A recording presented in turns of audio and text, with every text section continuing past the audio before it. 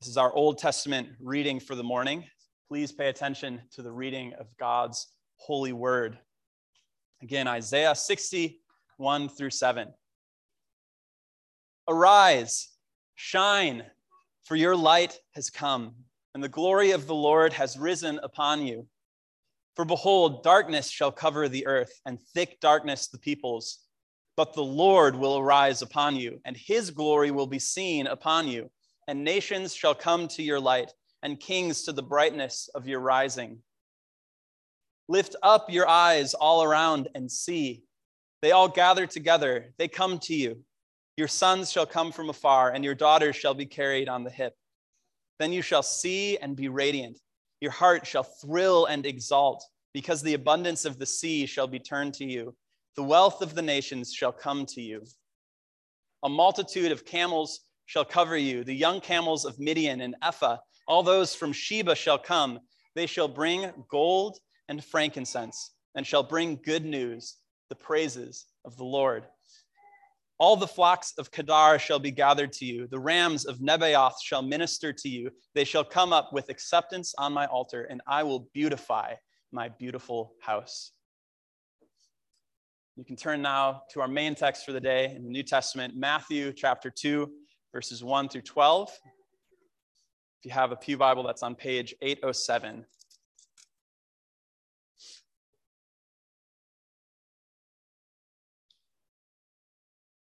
Again, Matthew 2, 1 through 12. Now, after Jesus was born in Bethlehem of Judea in the days of Herod the king, behold, wise men from the east came to Jerusalem, saying, "Where is he who has been born King of the Jews? For we saw his star when it rose and have come to worship him." When Herod the king heard this, he was troubled, and all Jerusalem with him. And assembling all the chief priests and scribes of the people, he inquired of them where the Christ was to be born. They told him, "In Bethlehem of Judea, for so it is written by the prophet, 'And you, O Bethlehem, in the land of Judah, are by no means least among the rulers of Judah. For from you shall come a ruler who will shepherd my people Israel.' Then Herod summoned the wise men secretly and ascertained from them what time the star had appeared.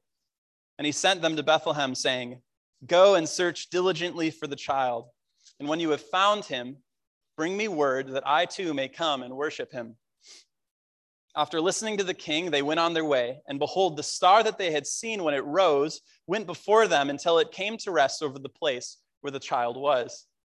When they saw the star, they rejoiced exceedingly with great joy.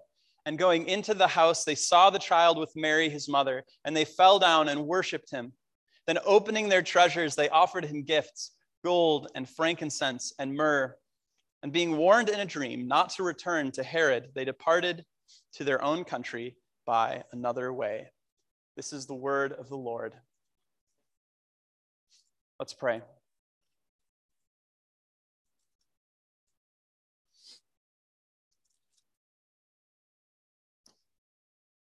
Father, we confess that your law is perfect, that it revives the soul, that your testimonies are sure, that they make wise the simple, that your precepts are right, that they rejoice the heart, that your commandments are pure and enlightening the eyes. Your laws and your rules, O Lord, are true and righteous altogether. God, your word is to be more desired than gold, even much fine gold. It's sweeter to us than honey and drippings of the honeycomb. By your word, you warned us, and in keeping your word, God, there is great reward. Help us to seek after knowing you in your word. May your word this morning, as it is preached and as we have just read it, be sweeter to us than the sweetest honey. And teach us, O Lord, and show us Christ, we pray. In Jesus' name, amen.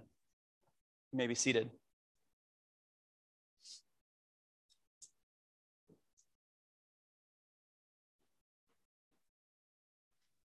Over the past few weeks here at Livingstone, we have been working through the classic Christmas hymn, "Come Thou Long Expected Jesus," and we've been seeing how Scripture speaks to the many biblical themes that we find throughout that hymn.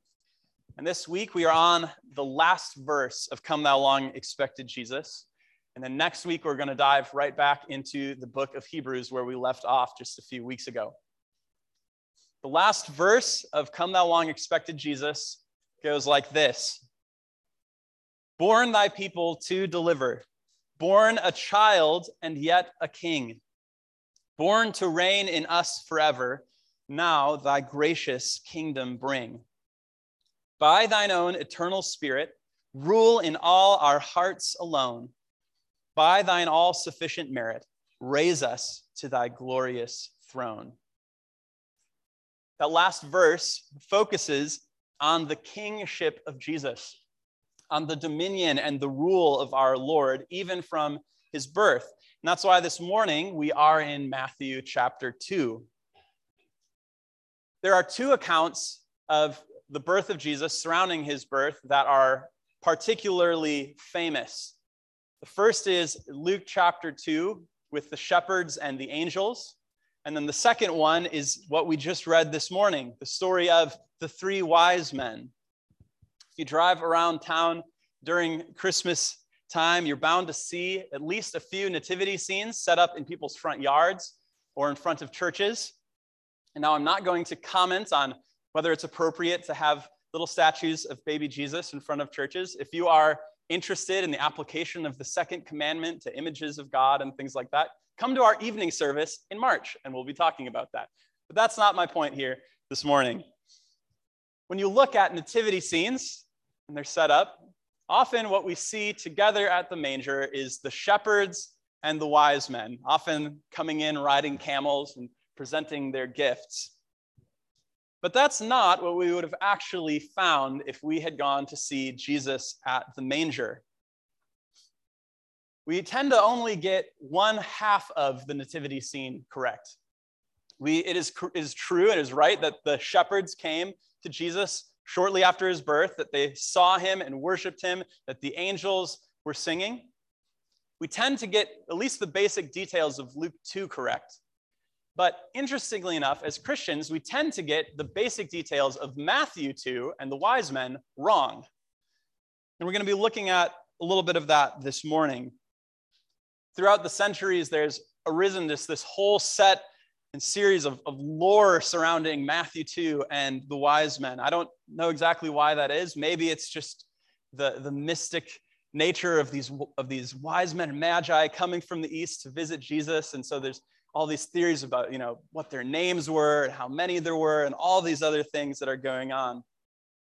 And I'm not saying that all of that lore surrounding these wise men is dangerous and destructive heresy or anything like that, but I do think it's a reminder to us that we need to read our Bibles more carefully. Sometimes we read details into the text that we assume are there when they actually aren't. And sometimes what this does is it distracts us from what is actually central in the text. We need to be just as clear about what the Bible doesn't say as we are about what it does say. So let's look at kind of the common view of what's going on with these wise men and what the text actually does say and doesn't say. So first, starting with the nativity scenes. As nice and cute as it is to have shepherds and wise men together, they would not have been together. The wise men did not arrive shortly after the birth of Jesus. Scholars disagree as exactly how old the baby Jesus was when the wise men arrived, but it's somewhere between 2 months old and 2 years old for reasons that we'll see in the text. So they didn't show up at the nativity scene with the shepherds. Second, what about the famous Christmas carol, We Three Kings of Orient Are? We're going to be singing that after this sermon. So what about that first line, We Three Kings of Orient Are? Well, technically, the text does not tell us that there were 3 of them. It only tells us that there were more than one. It's the Greek word magoi, which is plural for magos, which is where we get magi from. And so it just means that there were multiples. There could have been 2 of them. There could have been 3. There could have been 20. Just does not tell us. Second, what about the word kings? Well, the text nowhere calls them kings. They're called magi. They are astrologers. They're people that could have functioned as advisors or wise men, where we get that word, to rulers from the country which they came. But they were not, at least the text doesn't tell us, they were not kings. Were they from the Orient? No. When we think of the word Orient, we often think East Asia. The text simply tells us that they were from the East. They were from somewhere east of Jerusalem. But beyond that, it doesn't tell us. Scholars have debated exactly where they might be from. A lot of people think that they were either from Babylonia or Persia for a number of different reasons. And if that's the case, then they were most likely from somewhere near modern-day Iraq or Iran, and not from East Asia. So most biblical scholars, if we look at the text, would say that we do not see 3 kings from the Orient. And if that isn't fun enough, if we look at this text even more and you do research on this passage, you'll notice that many of the debates that scholars like to have about this surround questions that the text simply does not answer. You could spend all day trying to decide exactly where the Magi were from, exactly how many they were, what their job was. You could ask questions like, what was the star that they saw? Was it a comet? Was it the aligning of planets? Was it just some supernatural light that appeared in the sky? The text does not tell us. How did they know that that star or light that they saw meant that a king was born? We don't know. How did they follow the star? We're not sure. How little or how much of the Old Testament did they know about? We have no idea. The text just does not tell us. Curiosity is a really good thing, and it's something that I want to encourage in us. It's really good, the desire to study God's word, to study many things, and to dive into all of the little obscure questions that we might have. However, we have to assume that Matthew didn't give us every single little detail about this story because he believed that we didn't need clarity on all of these little details.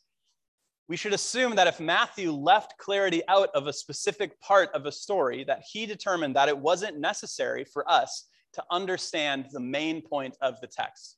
And it's easy to get derailed in our study of any passage simply by asking all of these peripheral questions about little curiosities and forgetting and ignoring the big idea that's right in front of our faces. In my time working with college ministry, I often taught a Bible study leaders training. And if you're familiar with how InterVarsity does Bible studies, we call it the inductive Bible study method. We spend time making observations of a text and then ask questions about those observations. Then we spend time answering those questions that we asked, and we end up applying the text that we are studying. What's always really interesting is when you come to the time of opening it up to anybody asking questions that they have from the text, how often the questions that are asked have nothing to do with the main idea or main point of the text. When you're leading, or when I was leading Bible study leaders trainings, one of the biggest things you had to teach was to teach the student leaders how to determine which questions were actually essential for getting at what the text was really about, and which questions were just curiosities and would derail the conversation.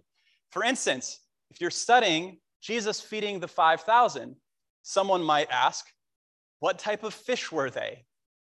And we could say, we're not really sure. We could probably study it and narrow it down to 4 or 5 different species. But the text does not tell us what species of fish they were. And if we just spend all of our time studying that, we're going to miss what Jesus is doing. In our text today, it's really easy to get bogged down by all of the details, trying to figure out everything, and all of these things that Matthew apparently decided weren't necessary for us to understand.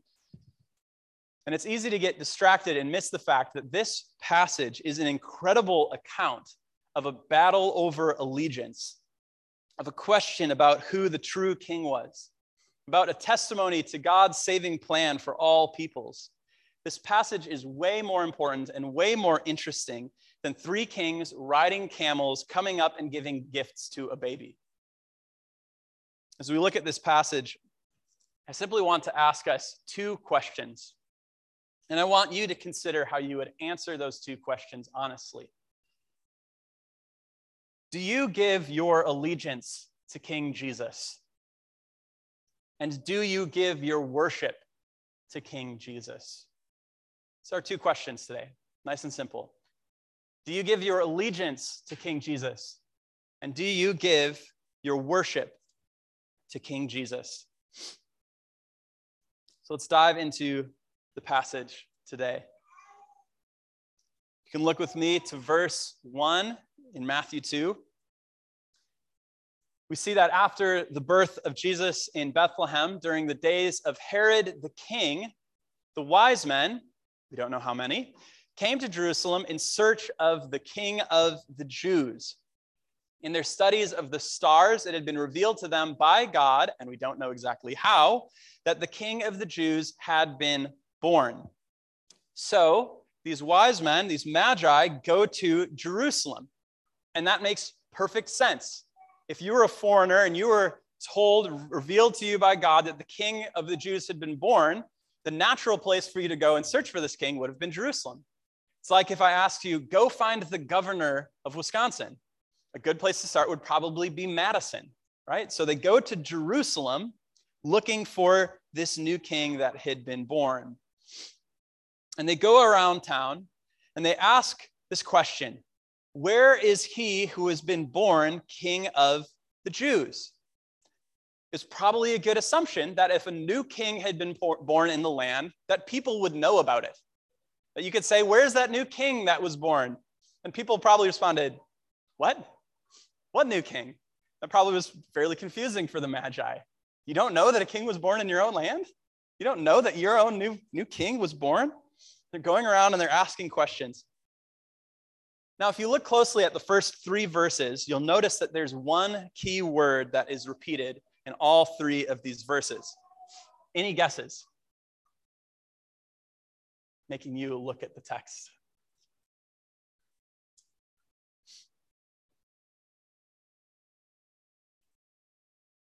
All right, any guesses? King, thank you, awesome. These 3 verses right at the beginning, they key us into what is really central in this passage. In the days of Herod the king, now the readers would have known who Herod was, but he specifies Herod the king, the wise men arrived asking for the location of the newly born King of the Jews. So really, this is not a story about we 3 kings. This is a story about 2 kings, King Herod and King Jesus. Those are the important kings that are in this story that we're studying. So who is this Herod the king? If you know your New Testament, you're probably familiar with the name Herod. But the Herod that you're probably thinking about is Herod Antipas. He was the son of this Herod, the Herod in this passage. Herod Antipas was the one that was around during most of Jesus' ministry. He was the one that had John the Baptist beheaded, the one that we think most about. This in the passage is his father, Herod the Great. And Herod the Great at this time was king of the Jews. He was the king over the region of Judea. He had been appointed so by the Romans. But Herod himself, interestingly, was not a Jew.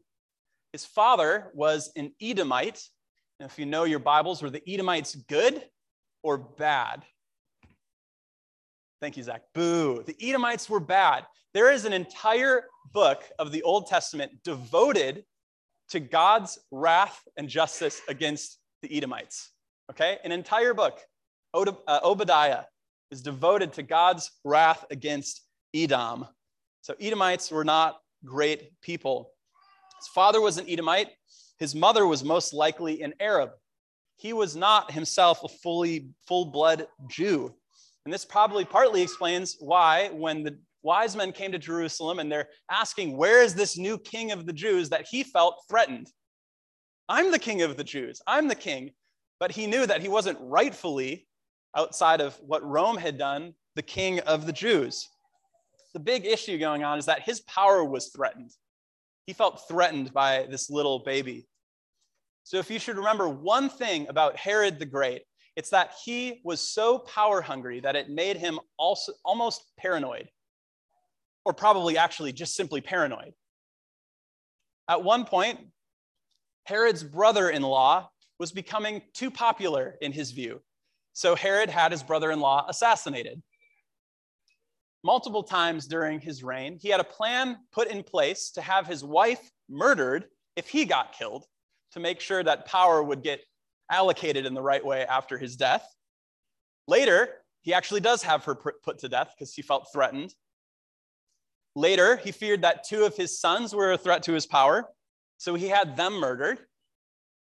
And that's just the beginning of it. If you do any in-depth study of Herod the Great, he was a wicked, wicked man.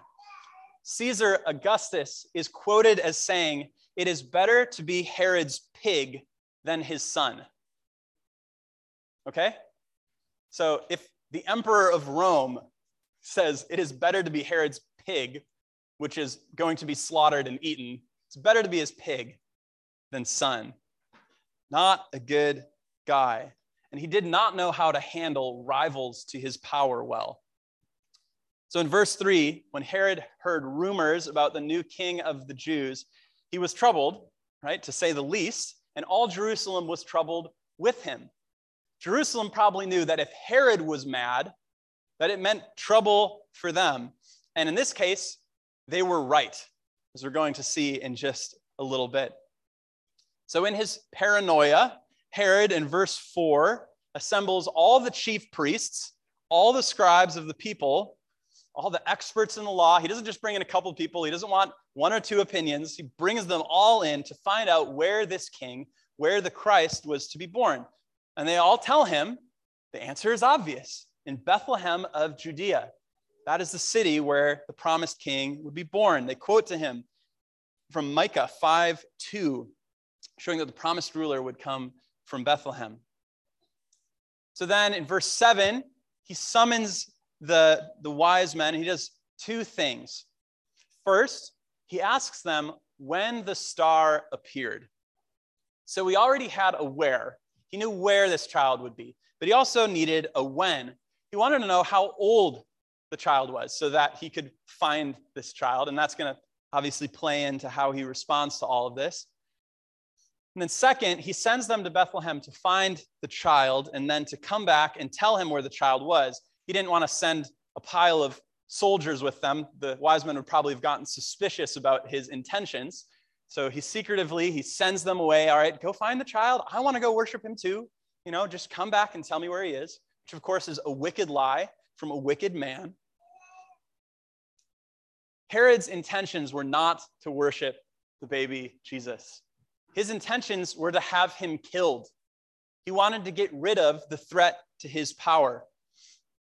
And although we see at the end of our text that Herod's plan was foiled, we do learn later in verses 16 through 18 that he went so far as to have every male in the region 2 years old and younger killed. And that's how we know that Jesus was probably somewhere under the age of 2, right? Because he had found out when the star had come, and then he says 2 years old and younger, going to be put to death. This is perhaps the most wicked, heinous, and evil act of Herod's long and wicked and tyrannical rule. We should read this, and we should be horrified by this, right? We should read verses 16 through 18 and say, what kind of king makes a pronouncement that all children 2 years old and younger that are males need to be put to death just to preserve his own rule, to preserve his own kingship? It should horrify us, right? And I'm not going to stay on this long, but are we horrified by the children, by the infants that are killed in our society, in our culture, in the United States? If statistics bear out and are true, then during the time that I'm preaching this sermon, 50 unborn children will be killed. 50 in the 35 minutes it takes me to preach this sermon. We're horrified by what Herod did by killing 50, 100 2-year-old and younger children in the area of Jerusalem. We need to be horrified by what goes on. And I don't have time right now to talk about what we should do and how we can work to end abortion in our country, but there are things we can do. And I do encourage you to research, go online, find out what you can do. Talk with me after the service. I have some resources, things I can point you to. This is something we should take very seriously. It's something that the Bible takes very, very seriously. The lives of infants are very important to our God. So Herod was a wicked man. He was evil, and he was willing to preserve his kingship at all costs, killing infants, killing family members, his son, his wife, his sons. And it's easy for us to critique Herod, right? To say he is a wicked man. But do we allow this passage to pierce into our hearts? Do we let this passage show us and open up the sin that lies within us? Do we see how we have misplaced allegiances? Do we give our allegiance to Christ the King, or are we intent on preserving our own little kingdoms, preserving our autonomy over our own lives, preserving our authority? We want to be our own kings. We want to have our own kingdoms. And how dare this other ruler, this other authority come in and say that he is the rightful king and he is the rightful authority? Herod did not want Jesus to rule over him. Do we want Jesus to rule over us? Do we want him to be our king? There's only one king in this passage. I said that this is a story of two kings, but there's only one true king in this passage, and he is nothing like Herod. Nothing like Herod. Look at verse 6. Look at the prophecy quoted about Jesus. And you, O Bethlehem in the land of Judah, are by no means least among the rulers of Judah, for from you shall come a ruler who will shepherd my people Israel. Herod was the dictionary definition of a tyrannical, wicked king, but Jesus is completely different. He's completely different. He is a shepherd king. He is a ruler who would come who would shepherd the people of God. A shepherd cares for his sheep. A shepherd feeds his sheep. He protects his sheep. He's not a king who fearfully kills the innocent to maintain his rule. Jesus is an innocent king who willingly lays down his life to preserve the life of his subjects and to give them eternal life. Jesus is the good shepherd who lays down his life for the sheep. Think about that contrast. Herod willing to kill to preserve his rule, and Jesus willing to die to save his subjects. What a contrast between two kings. Jesus is a different kind of king. He is a king who is worthy of our allegiance. So let's give our allegiance to him. Our second question, do you give your worship to Jesus? Do you give your worship to Jesus? Let's look at verse 9 through the end of the passage now. In verse 9, the Magi, they go out from Herod to go to Bethlehem. And the star that they had seen, it says that it rose and guided them to the place that the child was staying. Now, I love in verse 10 that we learn something here about the heart of these Magi. It says, when they saw the star, they rejoiced exceedingly with great joy. Herod was terrified at the coming of this king. These Magi, just at the sight of the star that would lead them to the baby, just seeing that star, they rejoiced. And they didn't just rejoice. This is about the biggest way that Matthew could have communicated rejoicing. They rejoiced exceedingly with great joy. One commentator said, deliriously happy may be an overstatement, but it was something like that. Deliriously happy when they saw that star. Oh, to be that excited to see Jesus, to be that excited from our hearts to worship Jesus as our King, like these Magi. And then worship is exactly what they do. If you look at verse 11, they went into the house, they saw the child with Mary, his mother, and they fell down and they worshiped him. Then they opened their treasures. They offered him gifts, gold and frankincense and myrrh. What we have in this passage is something very similar to what we see in 1 Kings chapter 10, when the queen of Sheba visited Solomon the king, and she brought him great gifts. This is a foreign delegation who is coming to see a new king, and to bring gifts to this new king. And some throughout church history have assigned specific meanings to each of these gifts.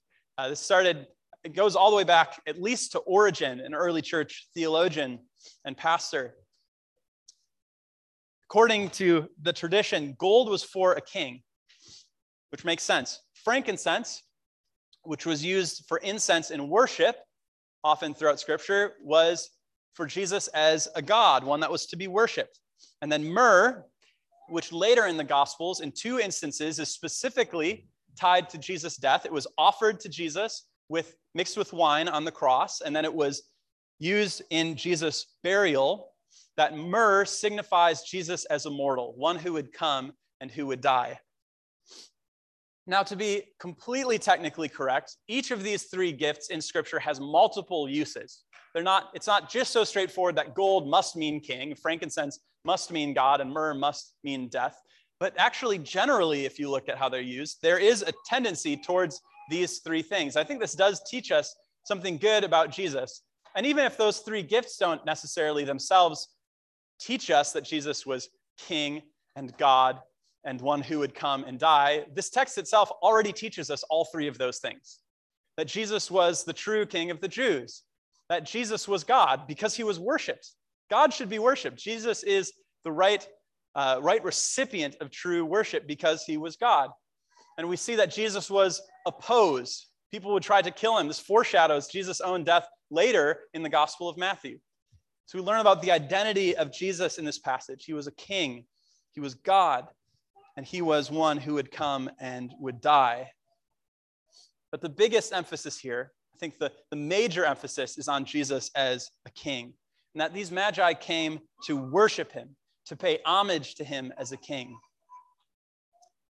And we see in our last verse, when they go to depart, that God warns them in a dream not to go back to Herod.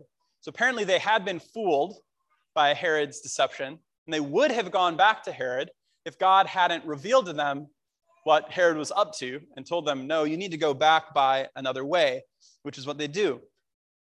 So we see at the very beginning and at the very end of this passage that these magi were guided by God. They were guided by God's revelation from the beginning of their search all the way to the end of it. And of all people in this passage, look at who it is that recognizes Jesus for who he is and responds as they should. This is a pattern you see all throughout the Gospels. It's the last people you would expect that are the people that recognize Jesus for who he is. Was it the priests? No. The experts in the law? No. How about the inhabitants of Jerusalem? Nope. The king of Judea? No. It's a band of unnamed Gentile, pagan astrologers. They're the ones. They're the ones who show up. They're the ones who go to worship Jesus as king. And they worship Jesus as king because of God's revelation. It wasn't just because they were wise men, right? That they found out about Jesus and all these things just merely by their own intellect, by their own wisdom. It is clear that God has done something very special in his revelation to them, something that was available for others to see, but that other people didn't have eyes to see. The Magi were able to understand what God was revealing to them because of his work in them. So for us to see Jesus too, for us to seek and find our King, it's because God must have done some revelatory work in us. It's not because we're wise. It's not because we're more simply religious or anything. It's because of God's gracious revelation to people, even to people that would be unexpected, pagan astrologers who God reveals the birth of Jesus. And one of the great wonders of this story then is that these magi from a distant land come to worship specifically the King of the Jews. They come to worship the King of the Jews. But what they found was a baby who could be their king too. A baby that could be the king of Gentile astrologers from Iran or Iraq. They found a king who accepted their gifts, accepted their worship. Jesus is not just the king of the Jews. This text shows us that Jesus is the king of all peoples. He's the shepherd of all who call upon him in faith, whether Jew or Gentile, from every tribe and tongue and nation. Jesus is the true king of the world. There's a bunch of lore surrounding these wise men. There's so many myths, so many tales. But what's the single most important thing about these magi? The single most important detail is that they came to worship Jesus. And I love how William Hendrickson, my favorite New Testament commentator, love how he describes this. Listen to what he says. We are not given a detailed description of the star. We're not told how the Magi connected this star with the birth. We're not told how many Magi there were, how they dressed, how they died, or where they were buried.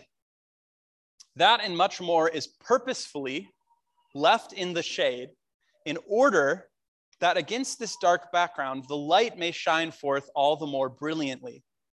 These wise men, whoever they were, wherever they came from, came to worship him. That is the detail that should stick out about these magi. That is what stands out to us. They came to worship the King. Do you give your worship to King Jesus? Is Jesus foremost in your mind? Is he foremost in your heart? Or are there other loves in your life that seek to dethrone him? By the power of the Spirit, let us fight against the temptations to idolatry, the temptations to worship other things as our true kings, to worship ourselves as our own autonomous little rulers. And let us worship Jesus Christ, the newborn King, and now our reigning King. Let's only worship him, because only worship of him will truly cause our hearts to rejoice exceedingly with great joy, like the Magi. Jesus is our King. So let us give him our allegiance and let us give him our worship. Let's pray. O Lord Jesus Christ, you were born thy people to deliver. You were born a child and yet a king.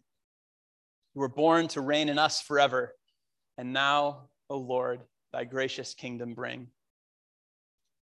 By thine own eternal Spirit, rule in all our hearts alone. Help us to fight by the power of your Spirit against all other allegiances and all other loves which rule our hearts, that we may be ruled by you and you alone. And by thine all-sufficient merit, not our merit, not our works, not our wisdom, by thine all-sufficient merit, raise us to thy glorious throne. O Lord, we long to see you face to face, like the Magi saw you face to face. May we seek after you with all of our strength, knowing that one day we will behold you on your glorious throne. Amen.